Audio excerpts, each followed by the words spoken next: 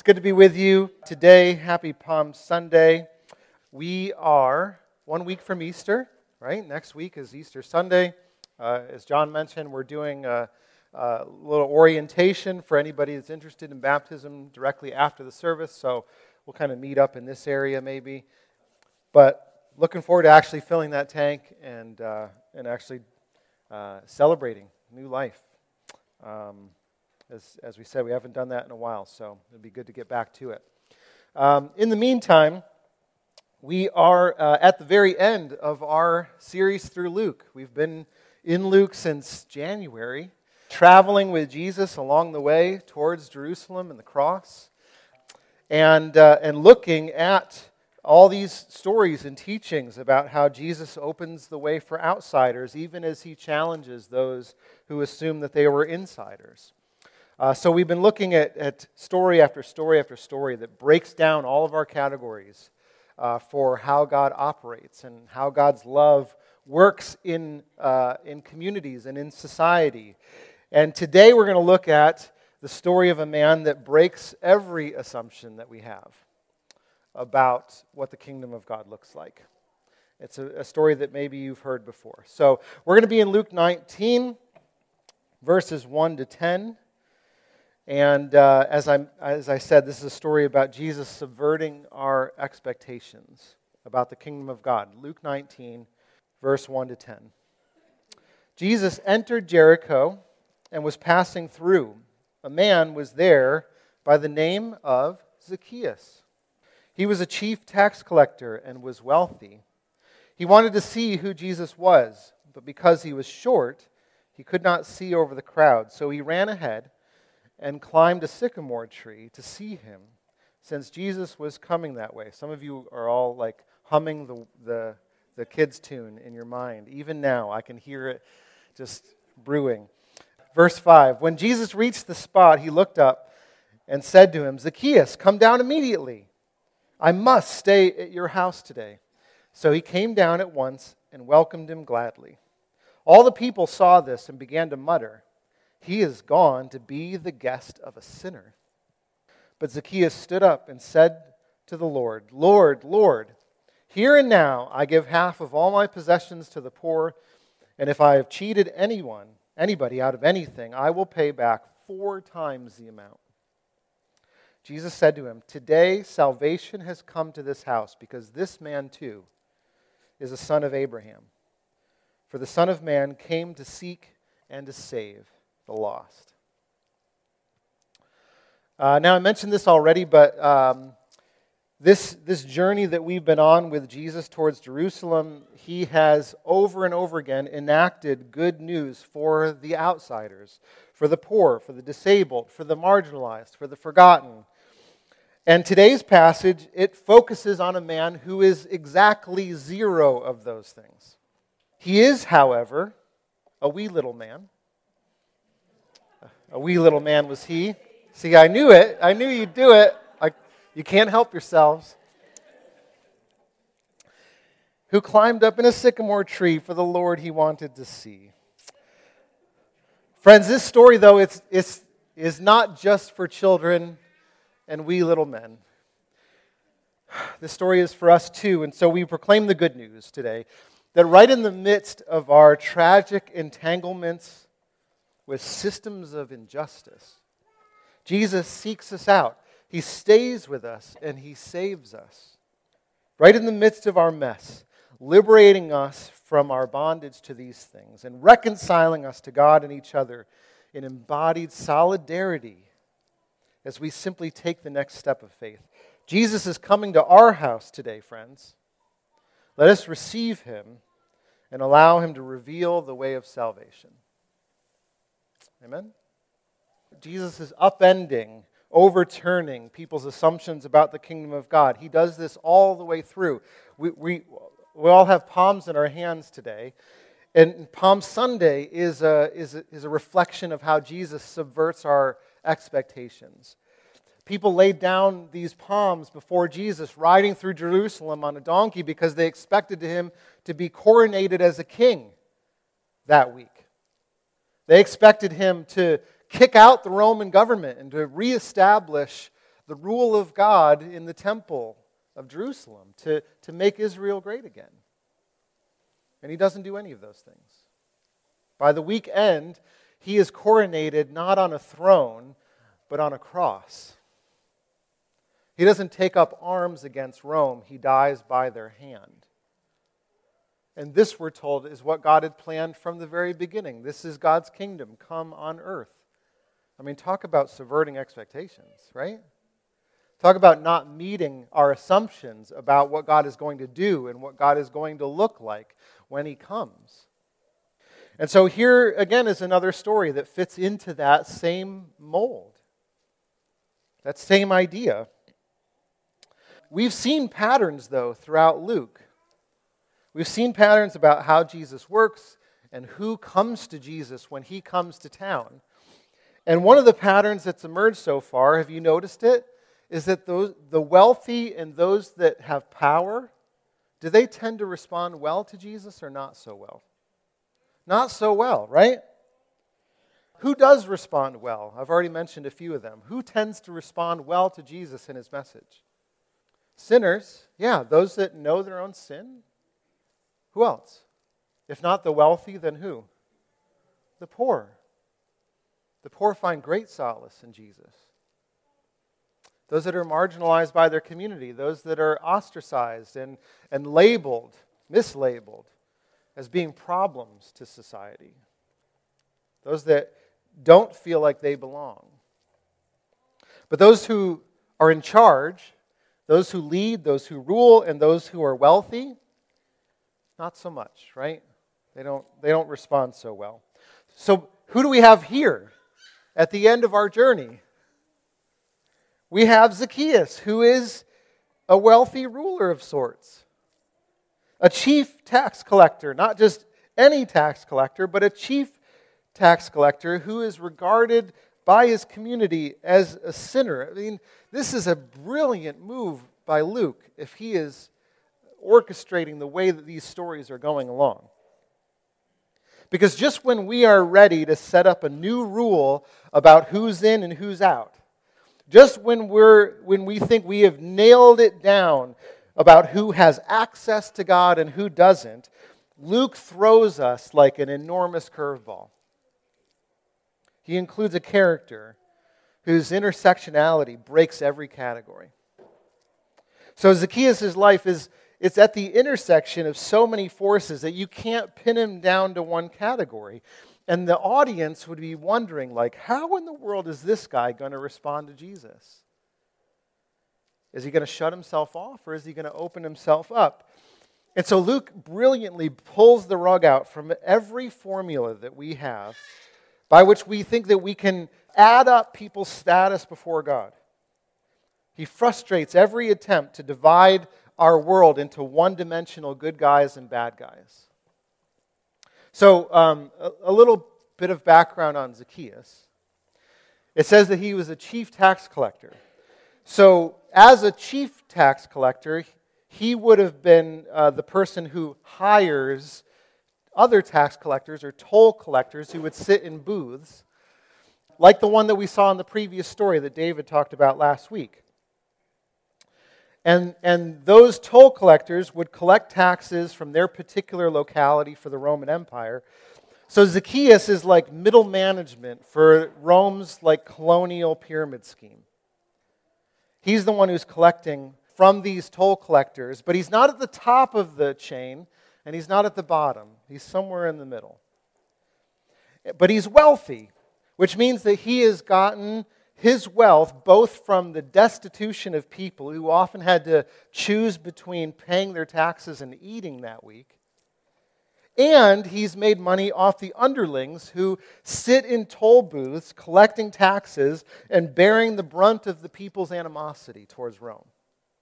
So he's a little like, you ever bought a used car and the salesman's like, I got to go check with my sales manager, but you never see the sales manager, right? He's just at some desk like back behind a wall somewhere, but he seems to be pulling all the strings. And you're like, can I just talk to that guy? Because he seems to be the one that could make a deal. So Zacchaeus does his job for a cut of stolen wealth. Make no mistake about it. The wealth he gets is wealth that he is stealing from his own countrymen. See, Zacchaeus is a Jewish name. These are his own people. But because of his profession, Zacchaeus also finds himself caught between a rock and a hard place. And so on the one hand, he's underneath this system of oppressive taxation that's hurting people, and he's complicit in it. But on the other hand, he needs to make a living somehow. And he's good at his job, apparently. He needs to put food on his table for his family. In other words, Zacchaeus is like a lot of us. He's like many of us in many ways, tangled up in systems that exploit and do injustice in ways that he probably regrets and wishes he could make different. I mean, nobody sets out to be hated by their community. I don't care who you are. But he probably sees no other way to make it in first century Jericho. So it just is the way it is. That is until Jesus comes to town. When Jesus comes to town, we learn that Zacchaeus is not content with this situation. He's not happy about it. He is a man on a quest. And so he finds out, he wants to find out who this Jesus is, to see him for himself, because he's heard the things that he's heard about Jesus, and this has given him a glimpse of hope. Maybe there's a way out of this bondage that I find myself in. Maybe if I can just see who this man is on his way through town, things could be different. Maybe I would be accepted back into my community. And so he goes through these extraordinary lengths, doing things that would be considered shameful for any Jewish man to do, let alone somebody who is a wealthy ruler of sorts.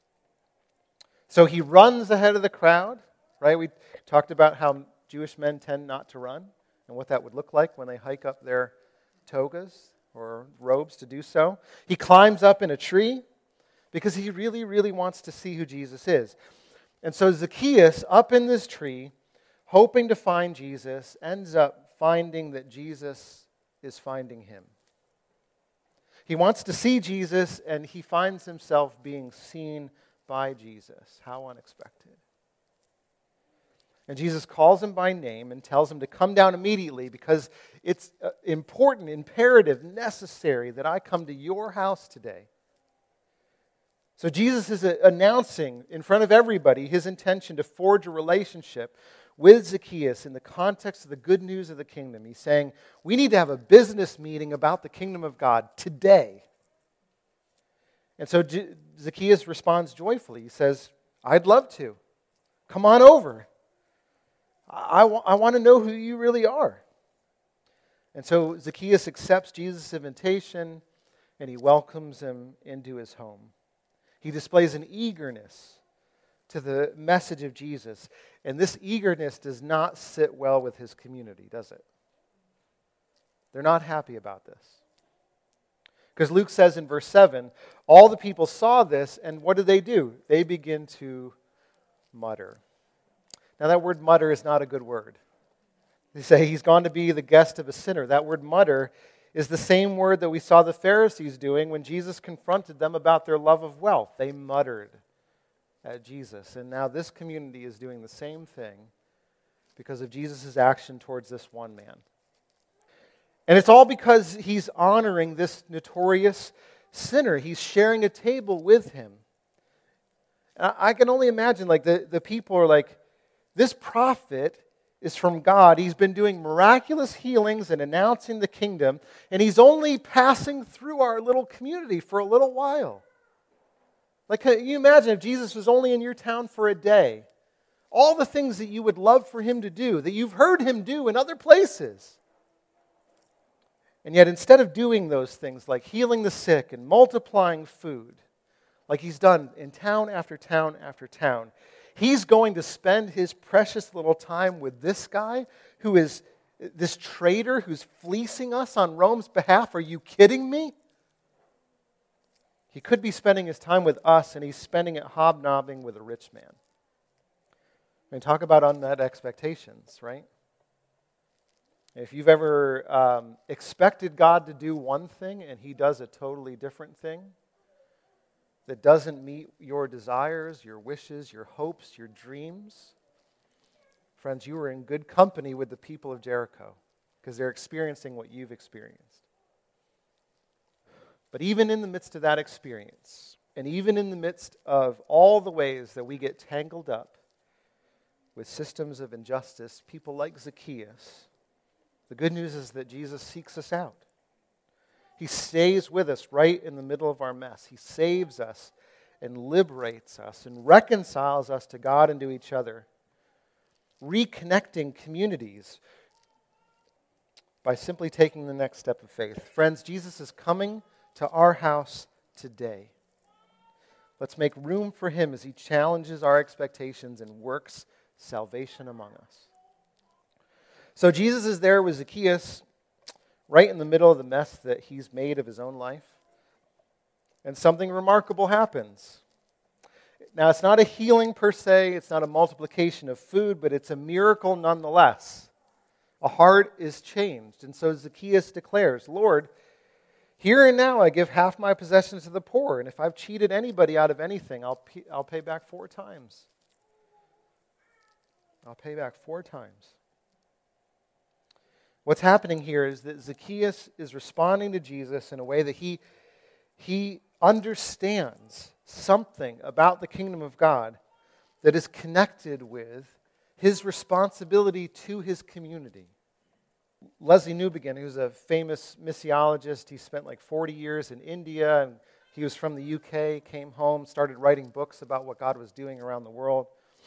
And he says it this way: someone who's given his life to evangelizing people, to telling people about the good news of Jesus, he says this: it is disastrous misunderstanding to think that we can enjoy salvation through Jesus and at the same time regard action for justice in the world as a sort of optional extra. As an optional extra. Anyone who thinks of salvation apart from seeking deliverance from sickness or hunger or oppression or alienation is very remote from the biblical use of the word. See, Zacchaeus realizes that salvation isn't this private thing that he can obtain by praying the right prayer in his own little heart, his wee little heart.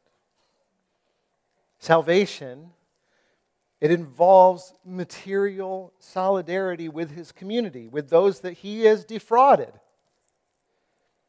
It involves what he does with the wealth that he has and who it really belongs to.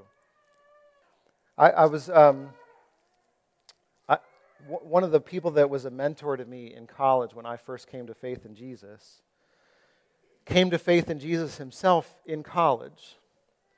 And he was telling me a story one time about his conversion and like his early days of being a Christian. And he said one of the things that I deeply felt like, so he had lived a few years in college, like as not a Christian, partying and spending a lot of time with a lot of people. And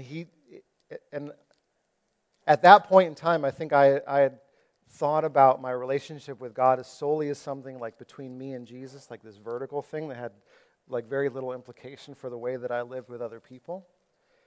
And he said, one of the things that I felt deeply convicted of after I came to faith in Jesus is that I needed to go around to all the women that I had misogynized and apologize to them and ask for their forgiveness. And I was like, holy crap, like things are getting real. You did that? So I was like, well, how many are we talking, you know? And he's like, it was more than 10. I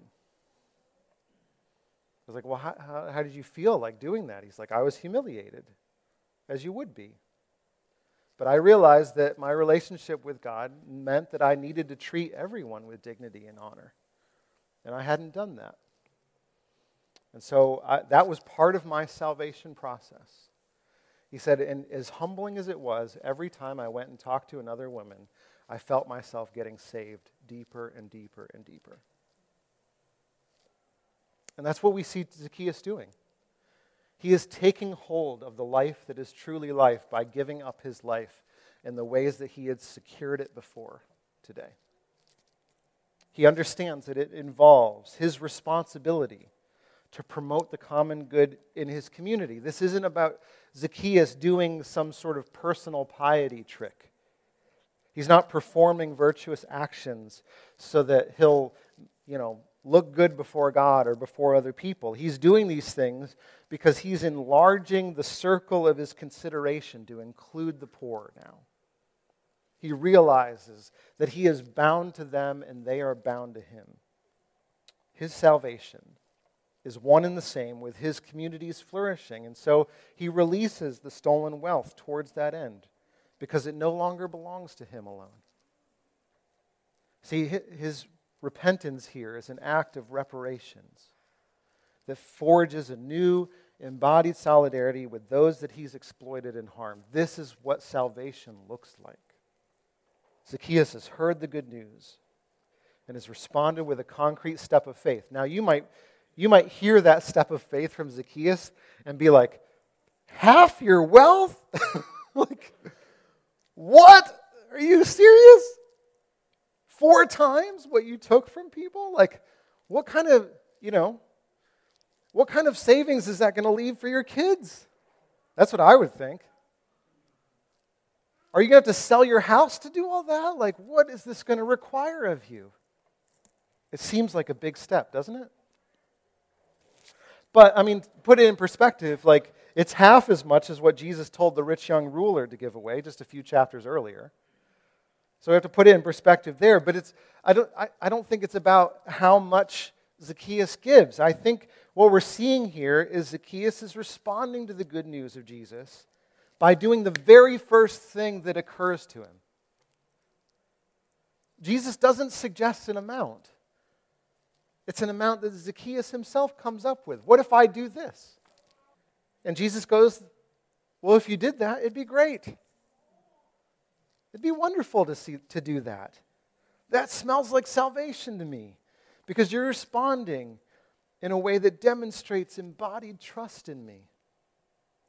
And maybe there'll be more tomorrow. We don't know. Maybe Zacchaeus will have to give up being a tax collector. Maybe he'll have to give up more of his wealth tomorrow. Maybe he'll have to turn his home into a haven for the poor. We don't know what the road of faith looks like for him. All we know is that today his response is appropriate, and Jesus honors it. He says, you're engaging with the good news. You're responding to it with trust. And so he says, not just to Zacchaeus, but now in the third person to everyone in the community, today salvation has come to this house because this man too is a son of Abraham. This man too is a son of Abraham. For the Son of Man came to seek and to save the lost. See, I think it's third person because Jesus is now he's including these townspeople into the conversation again. Those that are upset and grumbling because they hated Zacchaeus, he's now turning his attention towards them and saying, look at what he's doing. I didn't multiply fishes and loaves to feed you directly, but I have released God's wealth back into the community in ways that you can choose to receive again. And so will you forgive this man? Will you receive him? Will you be reconciled to him? This is a hard pill to swallow for those that have been exploited. Isn't it? If you've been on the receiving end of having your life's work taken advantage of like this, it is not an easy word. But Zacchaeus here, even though his response is imperfect and it's partial, like we don't see him dismantling Rome's whole system of taxation in one day. Rome wasn't taken down in a day. Is that how the saying goes? No. It took 300 years for the kingdom of God to get its hooks into the kingdom of Rome. So he hasn't dismantled all of these systems, but he's responded by taking a step of faith, as limited as it may be, and that's enough for Jesus. That's enough for him. And this shows that Zacchaeus too is a child of Abraham. You remember Abraham is no paragon of virtue himself, right? He messed up all the time. But what did he do? He responded in simple faith to God when God brought about a way of salvation for him. Go to a land that you haven't been to before. See, faith it's not intellectual assent to an idea. Oh yes, I believe that I should give up half my wealth. No, it's responding to God in practical steps of trust, just like the father of faith does. And so Zacchaeus ends up, like so many in Luke's gospel, a social outcast that Jesus centers so that everyone can learn about the kingdom of God. Here again is an outsider who teaches us what it means to belong to God and to each other, right? He just looks a little different than the rest of the outcasts. At the beginning of this short story, Zacchaeus is on a quest to seek Jesus, but at the end we discover that Jesus has been seeking Zacchaeus the whole time, because the Son of Man came to seek and to save those who are lost. And so, brothers and sisters, we're very much like Zacchaeus. We're caught up in systems that exploit, that we can't easily disentangle from. But the good news is that no matter how deep our complicity goes, we're never outside of the reach of God's grace. We can always respond by simply taking the next step of faith. An imperfect step, but any step is good enough no matter how small it might seem to us. I'm often guilty of letting the perfect be the enemy of the good. I want to do things perfectly. I want to do them right the first time. I don't want to learn through failure. I get all that. But if that had to be the case, then Zacchaeus is stuck. Jesus accepts the good, and he'll work the perfect in us over time, right? Because it's his process in us, not our process alone. You know, there's several places throughout Scripture that talk about this idea. Isaiah 1, verse 18, where the prophet says, "Come now, let's settle this, says the Lord.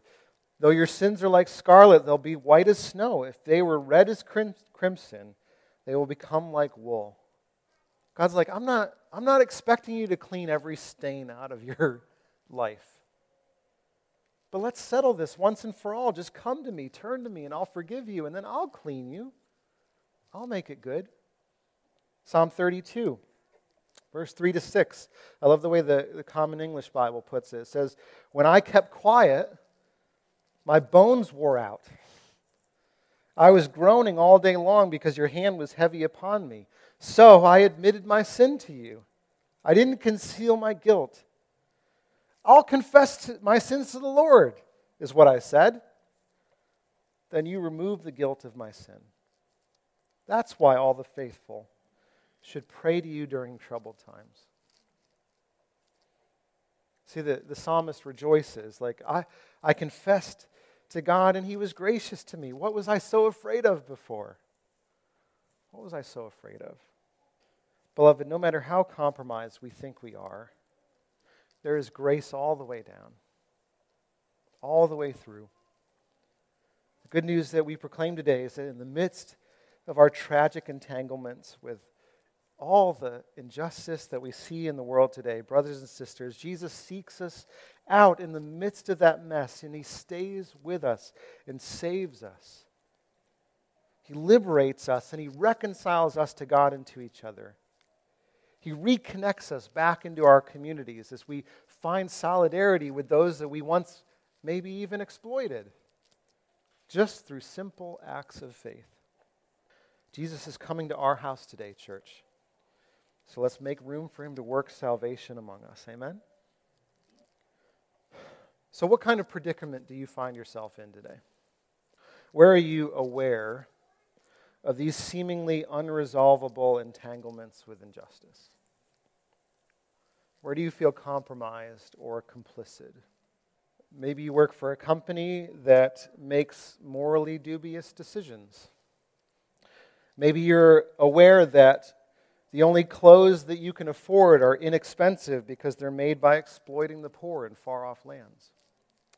Maybe you're earning money from a 401k that invests in industries that are destroying the planet or engaging in war profiteering. Maybe you enjoy engaging in social media. You like being on Facebook or Twitter or Instagram.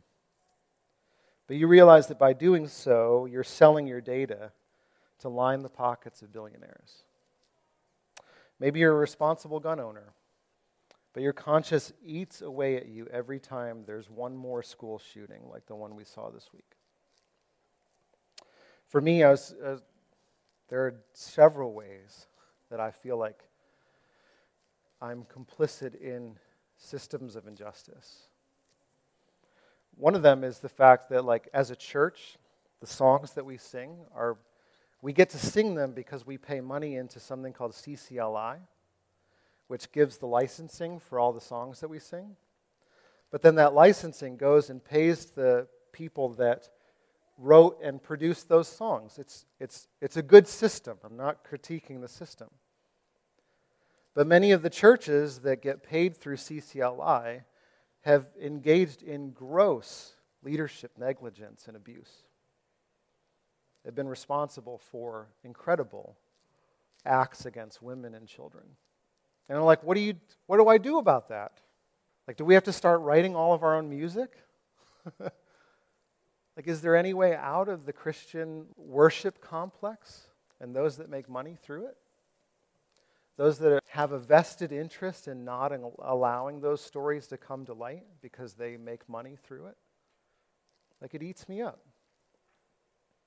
It eats me up that we, give money to a cooperative program, and the executive committee that benefits from that giving has continuously fumbled abuse allegations for 20 plus years. It drives me crazy, and I'm so sick of it. But I feel like I'm caught in a system. I don't know how to do church apart from these things. So I feel complicit too. I feel compromised as well. I feel like Zacchaeus. And I think many of us can. If we start to think about our place in society, we realize that we are perpetuating systems by participating in them. But we're also victims of them because we can't see any other way to put food on the table. We can't see any other way to be a church, any other way to live in 2023, apart from our jobs and apart from our social media accounts and apart from these big systems, apart from the NRA. And we don't like to think about these things. I get it. I don't like to think about these things either because they seem like enormous problems, don't they? Enormous problems that we're powerless to do anything about it. So we're told, like, if we can't do anything about these big problems, then I'll just focus on my little personal piety.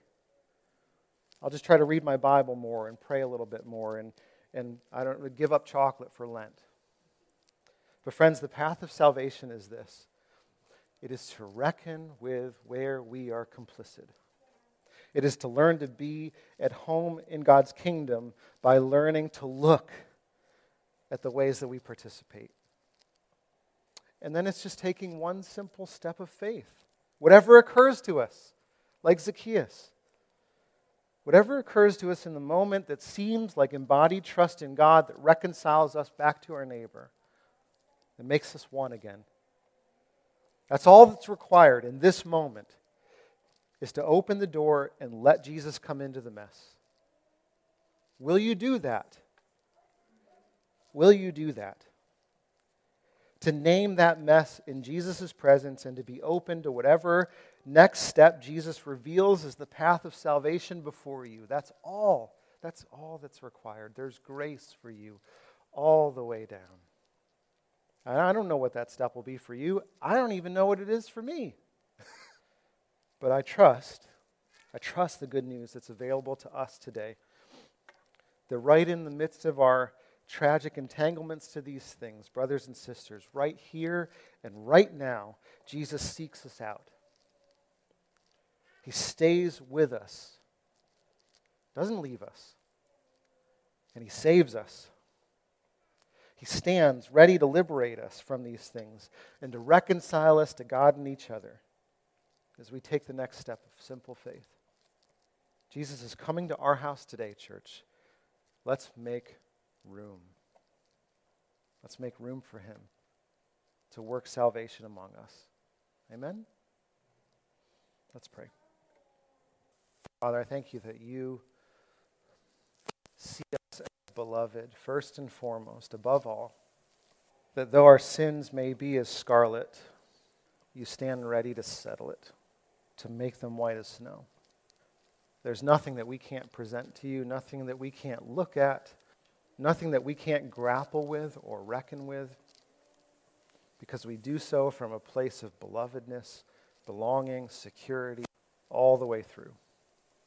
And so God, would you open our eyes to the ways that we're both victimized and victimizers, ways that you want to come to our house today, to save us, to make us new, to reconcile us to our neighbor.